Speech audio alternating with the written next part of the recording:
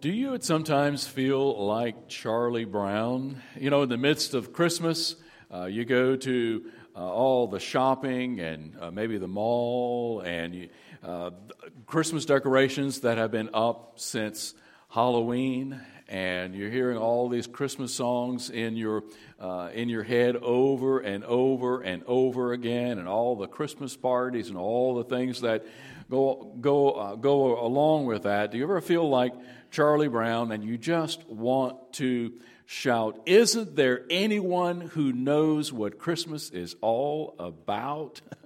I'm sure you've seen the classic TV special, A Charlie Brown Christmas. It's been airing since 1965. It's been around for so long, and that's a pretty good run, especially for a cartoon that was produced, or an animated show that was produced on a low budget, that was basically a last-minute production schedule for animation. It all came about because Coca-Cola wanted a Christmas special to sponsor that year. And the cartoon Peanuts was wildly popular then, and so they approached the creator, Charles Schulz, the creator of Peanuts, asking for a meeting and for some ideas. Well, the Peanuts creator, Charles Schulz, and the producers got together, and they created the outline for the entire show in one single day, and that's pretty well unheard of, and the Coke executives went for it. But Schulz had some pretty unorthodox ideas, like playing jazz music for a cartoon, and no laugh track. Laugh tracks were pretty much ubiquitous. They were almost on every show. They had laugh tracks during that time, and Schulz said no. And there was another thing. Schulz was most adamant that the show would present the story of the birth of Jesus. And as a matter of fact, he wanted a scene that was read straight from the Bible. The producers worried that reading from the Bible might be a little bit too controversial for airing on national television. But Schulz insisted. He said, "If you're going to use my cartoon, you're going to do it my way." Well, the Coca-Cola executives went with it, and I think you could say the show's done pretty well every year since 1965. You've probably seen it a time or two. I know I've seen it a number of times down through the years, or it's been playing somewhere where you go and even in the midst of all the trappings of Christmas and the tinsel and the trees and the lights and the songs, Charlie Brown was he had gotten to the point where he came up empty. And we see him wondering aloud about what Christmas is all about, and his best friend Linus, he's got his blanket with his thumb in his mouth, and Charlie Brown was saying, "Does anyone really know what Christmas is all about?"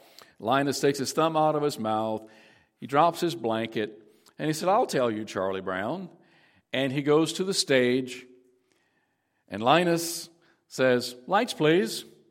Spotlight shows on Linus, and he reads probably one of the most poignant scenes in TV.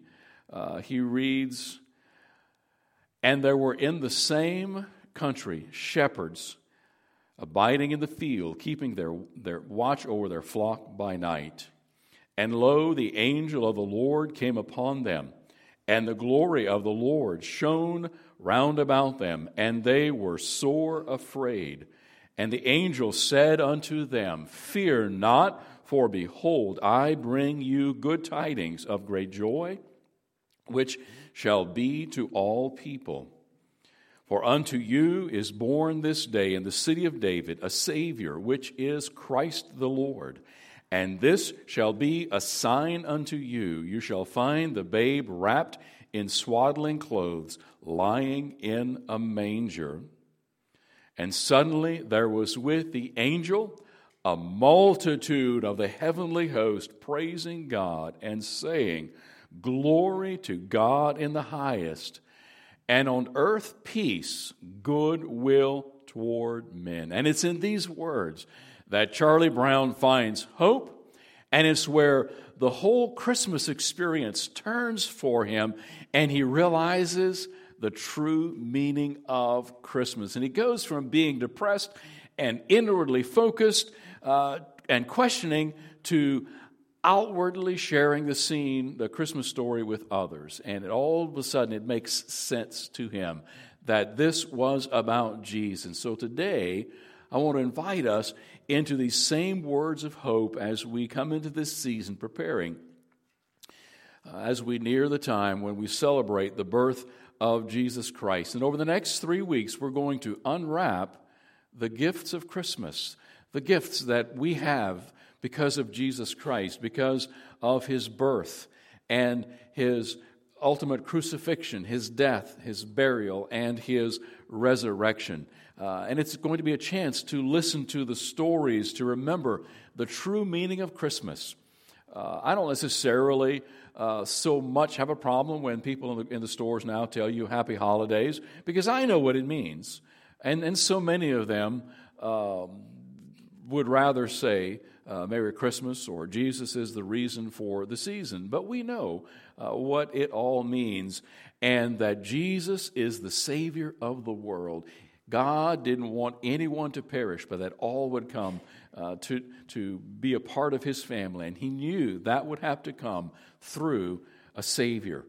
And it would have to be a Savior who could pay the penalty for sin for the entire world. And He knew that He had to be a deity and He had to be fully man, and that was Jesus Christ. And I think the point is not necessarily that we get rid of all the trappings and all the traditions and the celebrations around us, but that we would take a purposeful journey through them. I know many families have different traditions. Many families have different things that you do during the Christmas season. And I think as long as we take those and realize that there is a greater meaning, just as in the Old Testament, God left symbols and God left signs and God left traditions for His people. But they all had a greater meaning. They all had a greater purpose.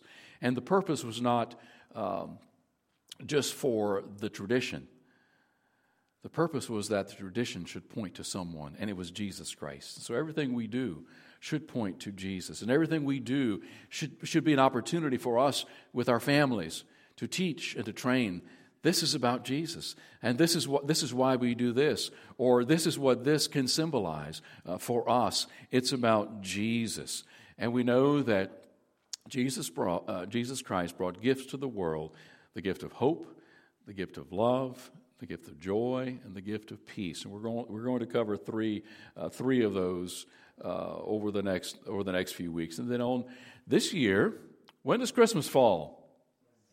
On Sunday. So Sunday morning, December the 25th, we are going to be gathered together, and we're going to celebrate the greatest gift of all, Jesus, who came to earth to be our Savior. So as we unwrap each gift over the next few weeks, my hope is that we discover together that we can trust Emmanuel, God with us. And so what we're going to do is we're going to look at the hope of Christmas. Now, when we hear hope today, what are some ways in which we hear hope? I hope I get the job. I hope it doesn't rain. I hope you get to feeling better. I hope he shows up. I hope this happens. And when we think about it, do you notice a theme? You know, worldly hope is characterized by doubt, by uncertainty, by a lack of control. And most of the time when people use the word hope today, you know, they hope something happens. They wish that something would happen. We hope for things that may or may not happen. And so it's not the same as the hope that we have in Jesus Christ, the hope we have in God. Because the hope that we have, when the Bible talks about our Christian hope, it is not I think it may happen, or I would like for it to happen, and it's not a sure thing. Our hope is a guarantee. our hope is a sure thing, the hope that we have in Jesus Christ. It's a no-so hope rather than a hope-so hope. So let's unwrap this gift of hope by looking at hope past, hope present, and hope future. So we look at hope in the past. Have there been things that you've been waiting for a long time? I know I was talking to someone this morning. They've been waiting for something for 3 years. That's a long time. Some of you may have been waiting for something for longer than that. Some of you are still waiting for certain things. Now, Israel had a long history of waiting. They waited thousands of years for their promised Messiah. Their entire history was marked by waiting and by looking forward to a Messiah that would come and would set things right for them and set them free. The Old Testament is full of prophecies about the Messiah. Isaiah 7:14, Stuart referred to that and read that or quoted that this morning, is one example of those Old Testament prophecies. Isaiah 7:14, therefore the Lord himself will give you a sign. Behold, the virgin shall conceive and bear a son, and shall call his name Emmanuel. There's another well-known promise from Isaiah. For unto us a child is born. Isaiah 9:6, unto us a son is given, and the government will be upon his shoulder, and his name will be called Wonderful Counselor, Mighty God. And we talked about the names of Jesus. One name would not suffice. Every name of Jesus has a meaning, and it refers to part of his character, or part of his nature. And these and other prophecies give us a clear expectation of the promised Messiah that would come for them. And for us today, we know that he did come. But you know, the promise didn't always make the waiting easy. The promise didn't always make the waiting easy. And as we prepare for the celebration of the coming of Jesus this Christmas, we share in that hope of Israel. But like most of them, we have situations that aren't working out the way you'd like for them to work out. We may have situations in our life that we may still be waiting on and going through periods of difficulty in our life. There might be health problems. It might be financial issues. It might be job issues, relationship issues. And like them, we still wait for the complete fulfillment of the hope that we have. Now, we know that many of the prophecies were fulfilled when Jesus came. I didn't look up the exact number, but there were quite a large number of prophecies that were fulfilled in Jesus' coming, where he would be born, where he would end up living, all the things that would happen, how he would be born, what were the circumstances of his birth. But there are others that are yet to be completed. There are others that we are still waiting on.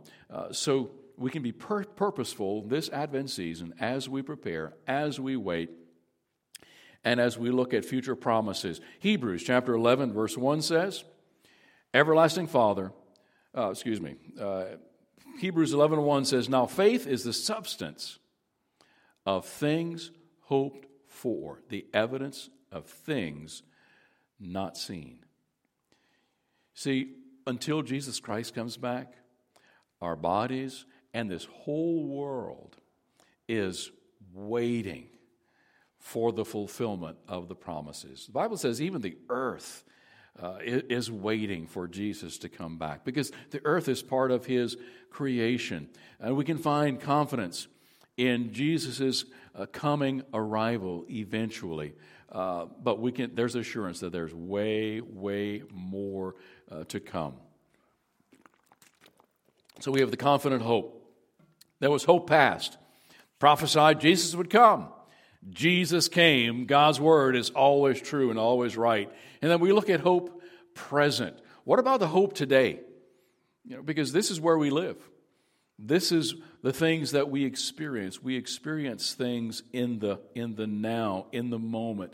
In the first chapter of Luke, we see Jesus' birth foretold again. But unlike the Old Testament prophecies, what we see in Luke, there's a much more personal and there's a much more imminent foretelling. And that's when the angel Gabriel comes to Mary and tells her what would happen.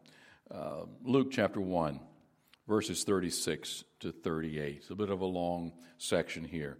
Now, when the 6th month, the angel Gabriel was sent by God to a city of Galilee named Nazareth, to a virgin betrothed to a man whose name was Joseph, of the house of David. The virgin's name was Mary. And having come in, the angel said to her, "Rejoice, highly favored one, the Lord is with you. Blessed are you among women." But when she saw him, like everyone else that had ever seen an angel, she was troubled at his saying. Considered what manner of greeting that was. I mean, an angel shows up to you and says, "Mary, you are blessed among women." And she's going, well, you know what? There's something else that's going to come after that. And she considered what manner the greeting was. Verse 30, then the angel said to her, "Do not be afraid, Mary, for you have found favor with God." Now, hopefully, like you, or like Mary, I hope that we would be able to hear that from God, that we have found favor with Him because of our heart, because of our character, because of our love for Him. And I'm sure Mary was waiting for the fulfillment of the Old Testament prophecies. Mary, because she found favor with God, would have been waiting and expecting the coming of her Messiah. And so the angel Gabriel comes to her and says, "You are blessed among women, for you have found favor with God, and behold, you will conceive in your womb and bring forth a son, and shall call his name Jesus. He will be great and will be called the Son of the Highest, and the Lord God will give him the throne of his father David, and he will reign over the house of Jacob forever, and all of his kingdom, and of his kingdom there will be no end." Now, in the midst of life's questions, in the midst of everything, wouldn't you like wish that Gabriel would come to you and tell you what's going to happen in the future? Well, maybe. Because look at what Mary goes on to say in verse 34. Then Mary said to the angel, "Well, how can this be since I don't know a man? I haven't had any physical relationships with a man. So how can I get pregnant? That doesn't make any sense." Verse 35, the angel answered and said to her, "The Holy Spirit will come upon you, and the power of the highest will overshadow you. Therefore also that Holy One who is to be born will be called the Son of God. Now indeed Elizabeth, your relative, has also conceived a son in her old age. This is now the 6th month for her who was called barren, for with God nothing will be impossible." Then Mary said, "Behold, the maidservant of the Lord, let it be to me according to your word." And the angel departed from her. So what was Mary told? You're going to have a child. It's going to come through the Holy Spirit's operation, through the Holy Spirit's work. And this Jesus that I've told you, he said, he will be the mighty one. He will be the king. He is the promised Messiah that you have been waiting for, Mary. And so, thankfully, Mary responded in faith. She pondered those things in her heart. And then she went through with what she was told to do. And today we hold fast to that same hope, that this Jesus that was born in Bethlehem, in that manger, as the song says, in a lowly estate. And he is the promised king, the promised Messiah, and he is going to ultimately set things right. So as we sit here today, the present hope that you have may not seem to be making a difference, but things are happening. God is working in each of our lives. If we know Christ as our Savior, God is working in our lives. This doesn't mean change isn't happening. It doesn't mean God isn't working behind the scenes. It doesn't mean that God's not working through people. We hear testimony over and over and over again, how something that we do or something that we say might have an impact weeks, months, or even years later. God is at work. See, His timing is not our timing. I'm sure the Old Testament, God's Old Testament people would have said, well, God, Jehovah, why don't you just send the Messiah? Why do we have to wait for our great grandchildren to wait to see the Messiah? And then Israel didn't even accept their Messiah when He came. Isn't that something? We've been going through on Sunday nights through the Gospel of John, and this tonight we're going to be beginning chapter 19. I think it's verses 18 and following, or where we left off last week, and we come to the point where Pilate gives Him over to the Jews, if you will, and Jesus Christ is going to be crucified. And just like the Apostles' Creed says, Jesus Christ was crucified, dead, and buried. And that's what we're going to be looking at this evening in the Gospel of John. So the Jews waited for all of these centuries for the coming of the Messiah. And we're wondering, is anything happening?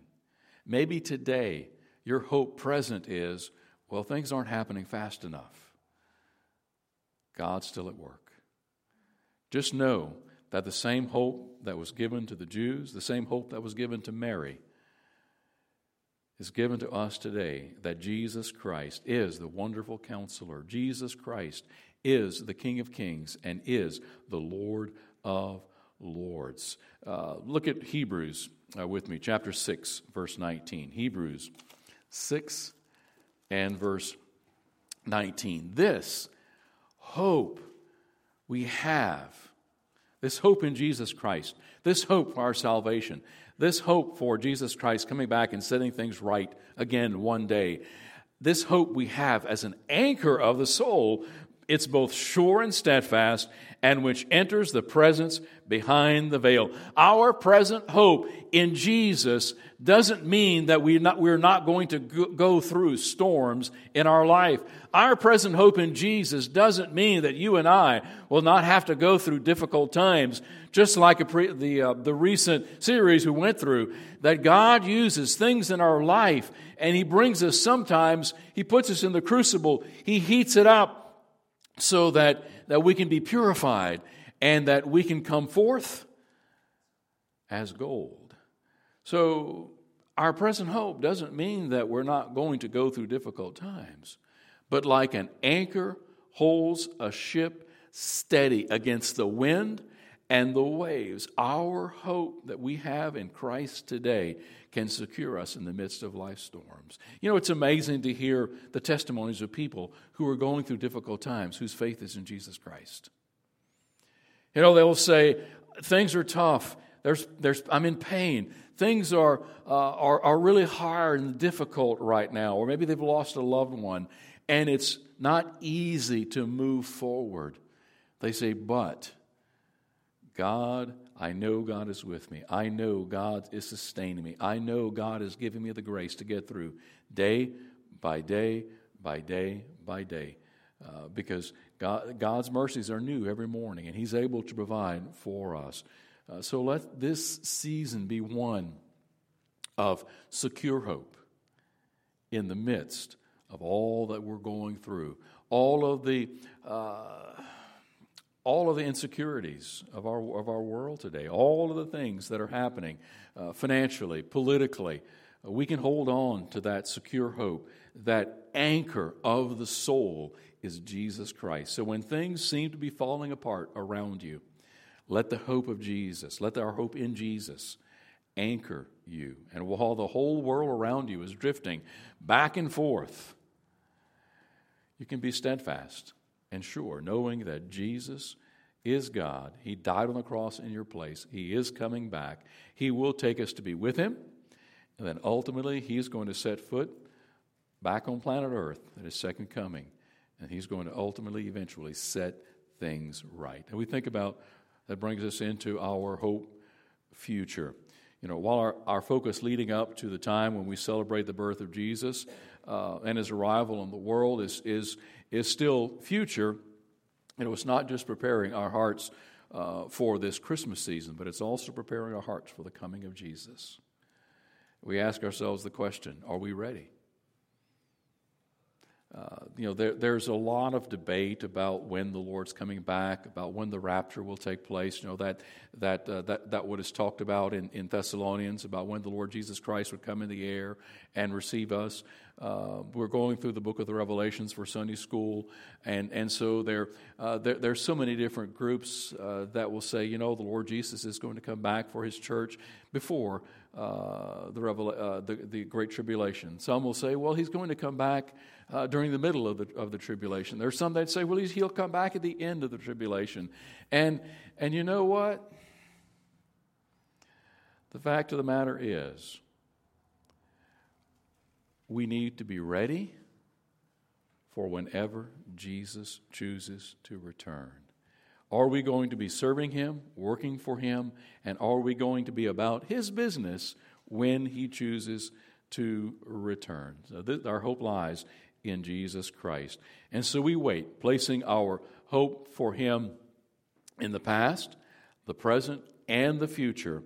And, it's the bigger picture of our faith and God's plans for our world. The Apostle Paul explained in Romans chapter 8, verses 24 and 25, as we wind this gift of hope down. For we were saved in this hope, but hope that is seen is not hope. I mean, if someone shows it to you, that's not faith. That's sight. You see it. So there's no faith involved. So Paul says, for we were saved in this hope, but hope that is seen is not hope. For why does one still hope for what he actually sees? But if we hope for what we do not see, we eagerly wait for it with perseverance. So are we truly waiting for Jesus to return? Or are we so busy in the trappings of Christmas that it's all about the tinsel? It's all about the gift giving. It's all about the Christmas carols. And for some people, that's all there is for Christmas, or that's all there is about Christmas. I know the way Charlie Brown was, can anyone tell me the real meaning of Christmas? This can't be all it is, just a festival of trees and lights and tinsel and carols.